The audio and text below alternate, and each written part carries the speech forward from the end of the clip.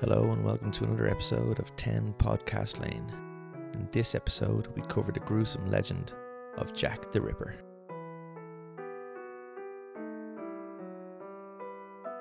Whitechapel in 1888 was seedy by any standards. It was a crime-ridden area of adverse poverty on the doorstep of London's East End, with a population of around 78,000 people and an influx of Jewish, Irish and Russians, leading it to mainly be known as the Immigrant District. The slums and poverty were so bad that malnutrition and disease were commonplace. It was a toss of the coin if people born there would actually even live past the age of 5 due to these appalling conditions. Whitechapel was full of lanes, doorways and courtyards, weaving in and out of each other, all lit at night by a single dull gas lamp. This meant that crime was absolutely rampant in this part of the city. Robbery was commonplace, and murder was most common, especially from August 31st to November 9th in 1888, when a killer who would become famously known as Jack the Ripper left a trail of fear, death and dismemberment behind him, without ever being caught. What did Jack the Ripper do, someone may ask, if they've lived under a rock their whole life? Well, he is famously known for the brutal murder of 5 prostitutes, who are known as the 5 canonical victims. However, there were a total of 11 murders in Whitechapel from 1888 to 1891, known as the Whitechapel Murders. Before we get to the 5 canonical victims, let's give an honourable mention to some of the other attacks that were linked to Jack the Ripper as possible victims. Annie Millwood, Ada Wilson and Martha Tabram were all attacked by a man whom is described as standing 5'6" with fair hair and a moustache. Annie Millwood was attacked on February 25th, 1888. Whilst walking home, a man happened upon her, brandishing a clasp knife, and stabbed her in the legs. She survived the attack, but later died, although it stated not due to her wounds. Ada Wilson was then attacked on the 28th of March. Having heard a knock on the door, she opened it to find a man standing there. He barged into the room and threatened her. As he pulled out, again a clasp knife. Ada screamed, alerting the neighbours upstairs to come down and see what was happening. The attacker then fled as the neighbour, Rose Bierman, entered the room. And finally, we come to Martha Tabram, who was actually murdered on the 7th of August 1888. She was found on the landing of her flat, stabbed 39 times, including 9 times in her neck and numerous stab wounds to her lungs and chest. Again, many do not consider these as Ripper victims, and they are not part of the canonical 5, but I personally do think there's a high possibility that these were the first Ripper victims. It's rare that a killer will just outright start butchering people. There is usually an escalation to their actions. So for me, it would make perfect sense that Annie and Ada's attacker was the Ripper, getting his feet wet, but failing to kill, before finally murdering Martha on the 7th of August, and before perfecting his skill with the 5 victims he has become synonymous for. So who are these 5 women he is famous for killing, I hear you ask? Well, let me introduce you to the poor souls that met the Ripper's blade. Mary Ann Nichols, 31st of the 8th, 1888, the first victim. It was around 3:40 a.m. the 31st of August in 1888. Charles Cross, a local carter, was making his way to work, walking through an area called Bucks Row. It was a cobbled street in Whitechapel, narrow, damp and very dimly lit, only for the sparse streetlights and the crescent moon that sat above giving off an eerie glow. As he came parallel to the boarding school, which constitutes most of Bucks Row, his eye happened upon what looked like a long bundle lying on the ground, half inside a gateway to his left. Through sleepy eyes and the dull street lighting, he moved closer, thinking it was a tarpaulin or material he might make use from, or maybe even make money from selling. As he got closer though, he seen it was something different. Turning quickly, he heard footsteps behind him. It was another carter whom Charles knew, a man named Robert Paul. Charles called him to come and witness what he was looking at. Before them lay a woman, lying on her back, skirt pulled up over her waist, motionless. At first, Cross thought she might have been unconscious, drunk, or having had an accident. As Charles was soon to find out, this was not the case. He lowered the lady's skirt and ran to summon a policeman while Robert waited beside the motionless body. He encountered PC Jonas Midson and informed him, "I found a woman. She looks to me to be either dead or drunk, but for my part, I believe she's dead." As they both ran, returning to the body, they met PC John Neal and PC Thane. The three policemen looked over the body, with only PC Neal's lantern lighting the corpse with a dull yellow glow. They knew now she was dead and fetched Dr. Henry Llewellyn to confirm what they already knew. The body was that of Mary Ann Nichols, or Polly as she was known, aged 43. She would forever be known as the first confirmed victim of Jack the Ripper. Her throat had been slit, although that not being the cause of death, which was confirmed by the doctor to have been caused by asphyxiation. Her tongue was sliced and 5 teeth were also removed. Her cheek was bruised, either from blunt force trauma or a heavy hand and thumb holding the face down. Further down, below the abdomen, she was covered in deep lacerations that cut right through the tissue in a violent downward motion, all inflicted post-mortem, with deep bruised wounds all along the stomach. All the cuts were done from left to right, meaning this may have been done by a left-handed person. There were 3 workers doing a night shift in Winthrop Street Horse Slaughterers, but all 3 seen nor heard anything. Another man working nearby, Patrick Mulshaw, a night watchman at the local sewer works, was doing his normal duties between 3 and 4 a.m. when a passer-by advised him, "Watchman, I believe somebody has been murdered down the street." This was at around 3:40 a.m. before anyone was alerted to the murder. Police were unsuccessful in tracking down this mysterious man who told Mr. Mulshaw the fateful news. Was this the Ripper? Annie Chapman, 8th of the 9th, 1888, the second victim. The morning fog was thick in the air as Elizabeth Long, also known to the locals as Miss Durrell, was walking along Hanbury Street at around 5:30 a.m. As she passed by the tall fence at the back of number 29, she noticed a man and a woman, which in this area was not uncommon, as prostitutes with their clients frequented this lane, much to the anger of the 17 residents of number 29. She heard the man saying, "Will you?" followed by the woman replying, "Yes," confirming what she thought about the woman of the night entertaining her client.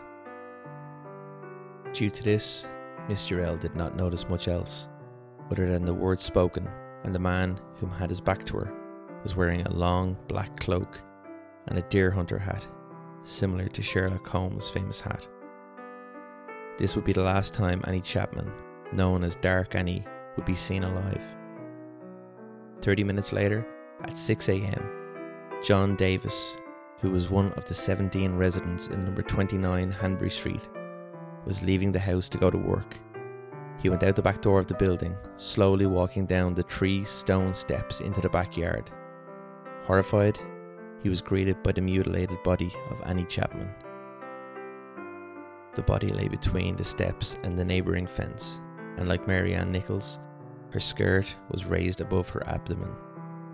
John did not even take a second look, instead running back into the house and out the front door, screaming for help. eventually flagging down Inspector John Chandler of H Division on Commercial Street. All John could say to the inspector was, Another woman has been murdered." And he was right. This was the second victim of the Whitechapel murderer, Jack the Ripper. This was different though, an escalation in the crime. Again, her throat was slit, left to right, same as before. The same knife was used to cut open her abdomen, left gaping open. Chapman's intestines, although still connected to her, were removed and placed over her right shoulder. And in a horrific turn, her uterus was removed, as well as, let's just say, some of her other parts. The cause of death, as written by Dr. George Bagster during the post-mortem, was again asphyxiation and not the throat being slit. This was the second canonical victim of Jack the Ripper. Elizabeth Stride and Catherine Eddowes, 30th of the 9th, 1888, the third and fourth victims. It was around 12:55 a.m. on Sunday the 30th of September. Louis Deemschutz, a steward of the Workers' Club, was pulling into Dutfield Yard on his horse and cart. The night was dark, and in the yard at this time, nothing could be seen through the blackness of night. Upon entering the yard, the horse planted its feet and refused to go further into the yard. Frustrated, Louis pulled his cigarettes and matches out of his pocket. He placed a cigarette between his lips and struck a match to light it up. Before he covered the naked flame with his hands to shield it from the wind, he noticed something on the ground in front of the horse, just beside the wall of the club. He dismounted the carriage. As he walked over, he struck 2 more matches to illuminate the area when he realised it was a dead body that was in front of him. A chill ran up him as the hair stood up on his neck. He ran from the yard and into the workman's club and described the feeling in him that the killer was still in the yard, eyes piercing him as he ran. As he passed through the club, he was shouting, "Murder! Police!" Exiting the club, he arrived at Fairclough Street, eventually grabbing the attention of PC Spooner, who accompanied him back to the yard. As they arrived, there were 13 or 14 people crowded around the body. PC Spooner stooped down to investigate the corpse, and upon tilting the woman's head back, noticed there was a deep, fresh cut slit into her neck.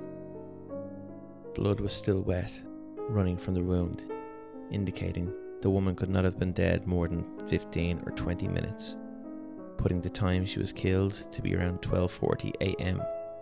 However, strangely enough, this was the only injury to the body.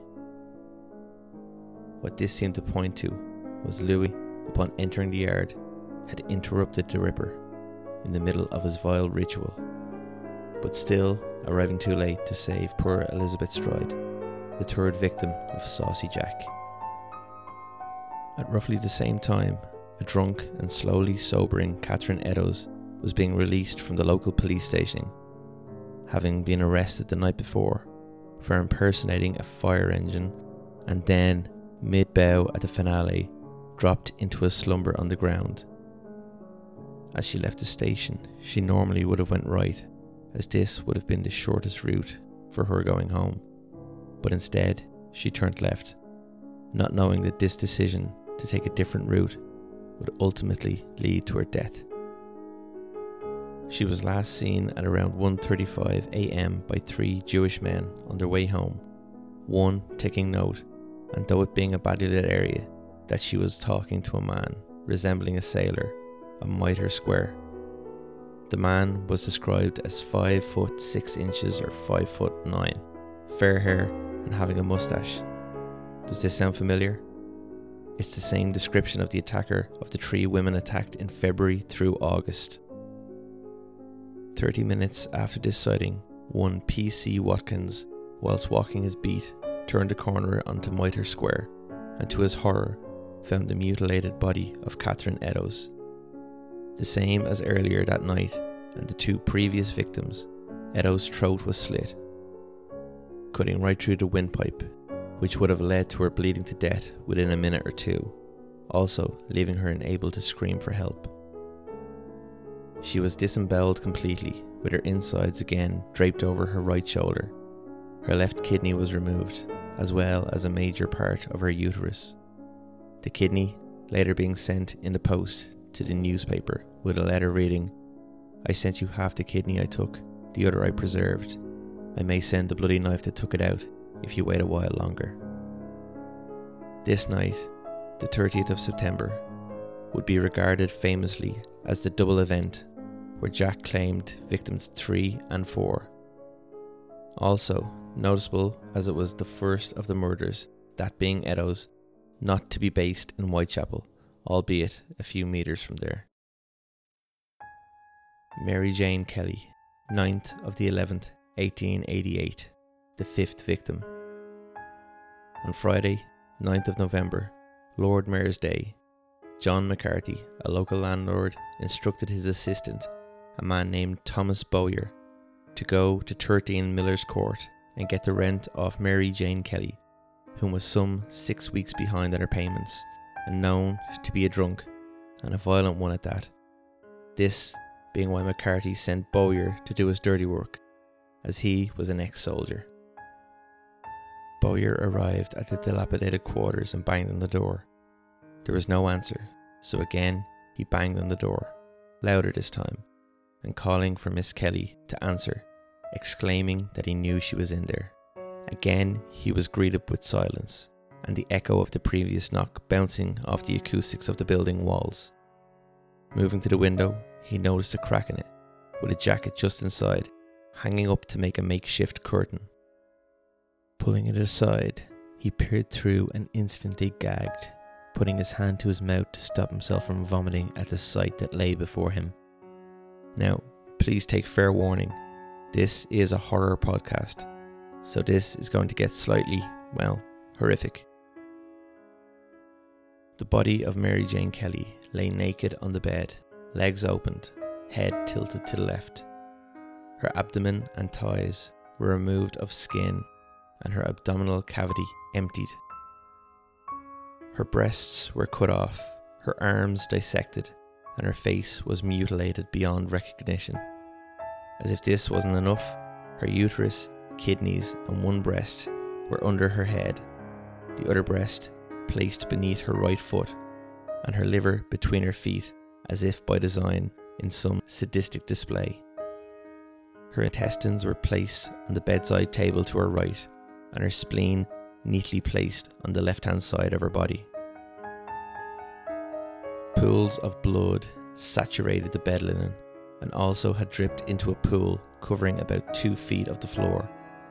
Every slash, hack and cut was made with a complete lack of any anatomical knowledge, the coroner revealing that the murderer would not even have the savvy of anatomy of a butcher. This would be mirrored by 2 other doctors after examining the bodies. Not a single trace of the killer could be found, even with the police canvassing the area as soon as they arrived at the scene. Then, as quickly as these horrendous killing sprees had begun, the murders just stopped. But why? So who was Jack the Ripper, the man responsible for terrorising the streets of Whitechapel over a 3 to 4 month period, maybe even longer? Although it is thought now that the Ripper did not have much, if any, medical knowledge, the police still looked into every possibility for suspects, from butchers and doctors to vets and medical students, especially any of those which may have had spent time in an asylum. But even with all the resources of the time, no leads or lines of inquiry came to anything. It's still a contemptuous point to this day. Did he or didn't he have anatomical knowledge? All in all, well over 2,000 people were interviewed in relation to the murders. Of this 2,000, 300 were actually investigated, with 80 of those being detained as possible suspects. Let's look into some of the main suspects who were of particular interest to the police, journalists and the locals. I've whittled it down to my personal top 5 suspects. Aaron Kosminski was a Polish immigrant who was also a barber in Whitechapel at the time of the murders. It is said he was identified by 2 Jewish men near one of the crimes, but they refused to hand over a fellow Jew to the police. The nature of his job and the close proximity to the crimes, and the assumption by some that it was a Polish immigrant that committed the murders, led to Kosminski being a suspect. He was eventually sent to an insane asylum in 1891, where he died for threatening his sister with a knife. Sir Melville Macnaghten, who was Assistant Chief Constable, wrote in 1894 that Kosminski was one of 3 suspects, but no forename was actually given to him at the time. It was only when researchers went through the asylum documents they could find one Kosminski, which was Aaron Kosminski. Skip forward to modern times, where a shawl was found in evidence that was said to be that of Catherine Eddowes' shawl. Guess what? There was blood and semen on the shawl. It was tested for over 8 years, and in March 2019, it was written that the DNA matched Aaron Kosminski through DNA from his relatives. Not all believe this, but to me, it just seems like naysayers are the people who don't want to put a face to the killer. They want the legend to live on. Montague John Druitt was a 31-year-old barrister and teacher, and was number 2 on Chief Constable Macnaghten's list of suspects. This was mainly based on the facts that Druitt's own family, whom he grew up with, fully believed he was Jack the Ripper, and also reported him. Also, coincidentally enough, at around the same time the murder stopped, Montague John Druitt was found dead, lying bloated and face up in the Thames, by apparent suicide. Some may be quick to think that this was maybe guilt or remorse for the people he killed, but closer inspection showed that he'd just been let go as a teacher and, gripped by failure and depression, took his own life. Also, there are many holes in Constable Macnaghten's notes, like him listing Druitt as a doctor, which his family were but not he, and also listing him as 41 years old when he was actually only 31, to name but a few of the errors. So for me, this just doesn't add up. John Pitzer was a local Jewish bootmaker and was another main suspect brought in for intense interrogation. He was well known in the area for his temper, and most notably wearing a stained leather apron. This is where one of the many nicknames for Jack the Ripper comes from: John Pitzer, leather apron. Prostitutes feared Pitzer, as he regularly assaulted them, and was also rumoured to have an extortion racket going too. On September 10th, Sergeant William Thick arrested Pitzer for minor assaults on 3 different prostitutes, but during questioning, it was brought to light that Mr. Pitzer had a rock-solid alibi for at least 2 of the murders. This, and the fact that it was mainly locals who suspected him with no evidence, was reason enough to let him go and take him off the list of suspects. Thomas Hayne Cutbush was 22 years old and studying medicine in London in 1888. He was a young man raised by only his mother and aunt. He was believed to resent women and was hospitalised with syphilis. Thinking that doctors were poisoning him rather than curing him, he escaped the hospital and shortly after this stabbed a woman in the arse and tried to attack a second woman. In the same memorandums released by Macnaghten, he refuted the fact that Cutbush was a suspect, instead putting forward his own suspects. It came out that Macnaghten possibly did this because Cutbush's uncle was superintendent of the Metropolitan Police, and this would save face for him. The main reasons for Thomas Hayne Cutbush being a suspect was the fact that he lived so close to the murders, and by many was described as a person who was violently insane. And finally, Francis Tumblety. Francis Tumblety was an eccentric Irish-born American who for many years posed as an Indian herb doctor. He was arrested on the 7th of November for gross indecency and assault. This being why many initially thought he could not be the Ripper. However, he posted bail on the 8th and was free to walk around London until his next hearing on the 14th of November, leaving him free to murder Mary Jane Kelly. When he was re-arrested for court, he posted bail a second time, but this time he fled to France after posting bail, and then onwards to the US. A few reasons why he was the main suspect. Well, his known hatred of women. His wife worked as a prostitute while they were married. He had medical and anatomical knowledge. He ran away after posting bail. He matches the descriptions given by the witnesses. And guess what he collected? Body parts, including wombs and uteruses kept in jars. He also moved to London for a year in May 1888, the same time of the first Ripper victim. Was he the Ripper of Whitechapel? The case of Jack the Ripper has baffled the police, detectives, researchers, and armchair detectives for 120 years. There is no definite answer. Many books have been written on the subject, and they all have their own favourite suspect, fitting in the evidence where they seem fit, like a jigsaw. But the fact of the matter is, we don't know, and at this stage, it's safe to say we'll probably never really know who Jack the Ripper really was.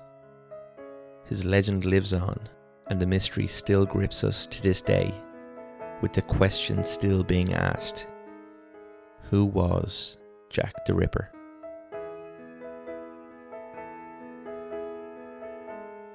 Again, I just want to say a huge thank you for everyone that's listened, everyone that follows on Spotify, anyone that listens on SoundCloud, follows on Instagram.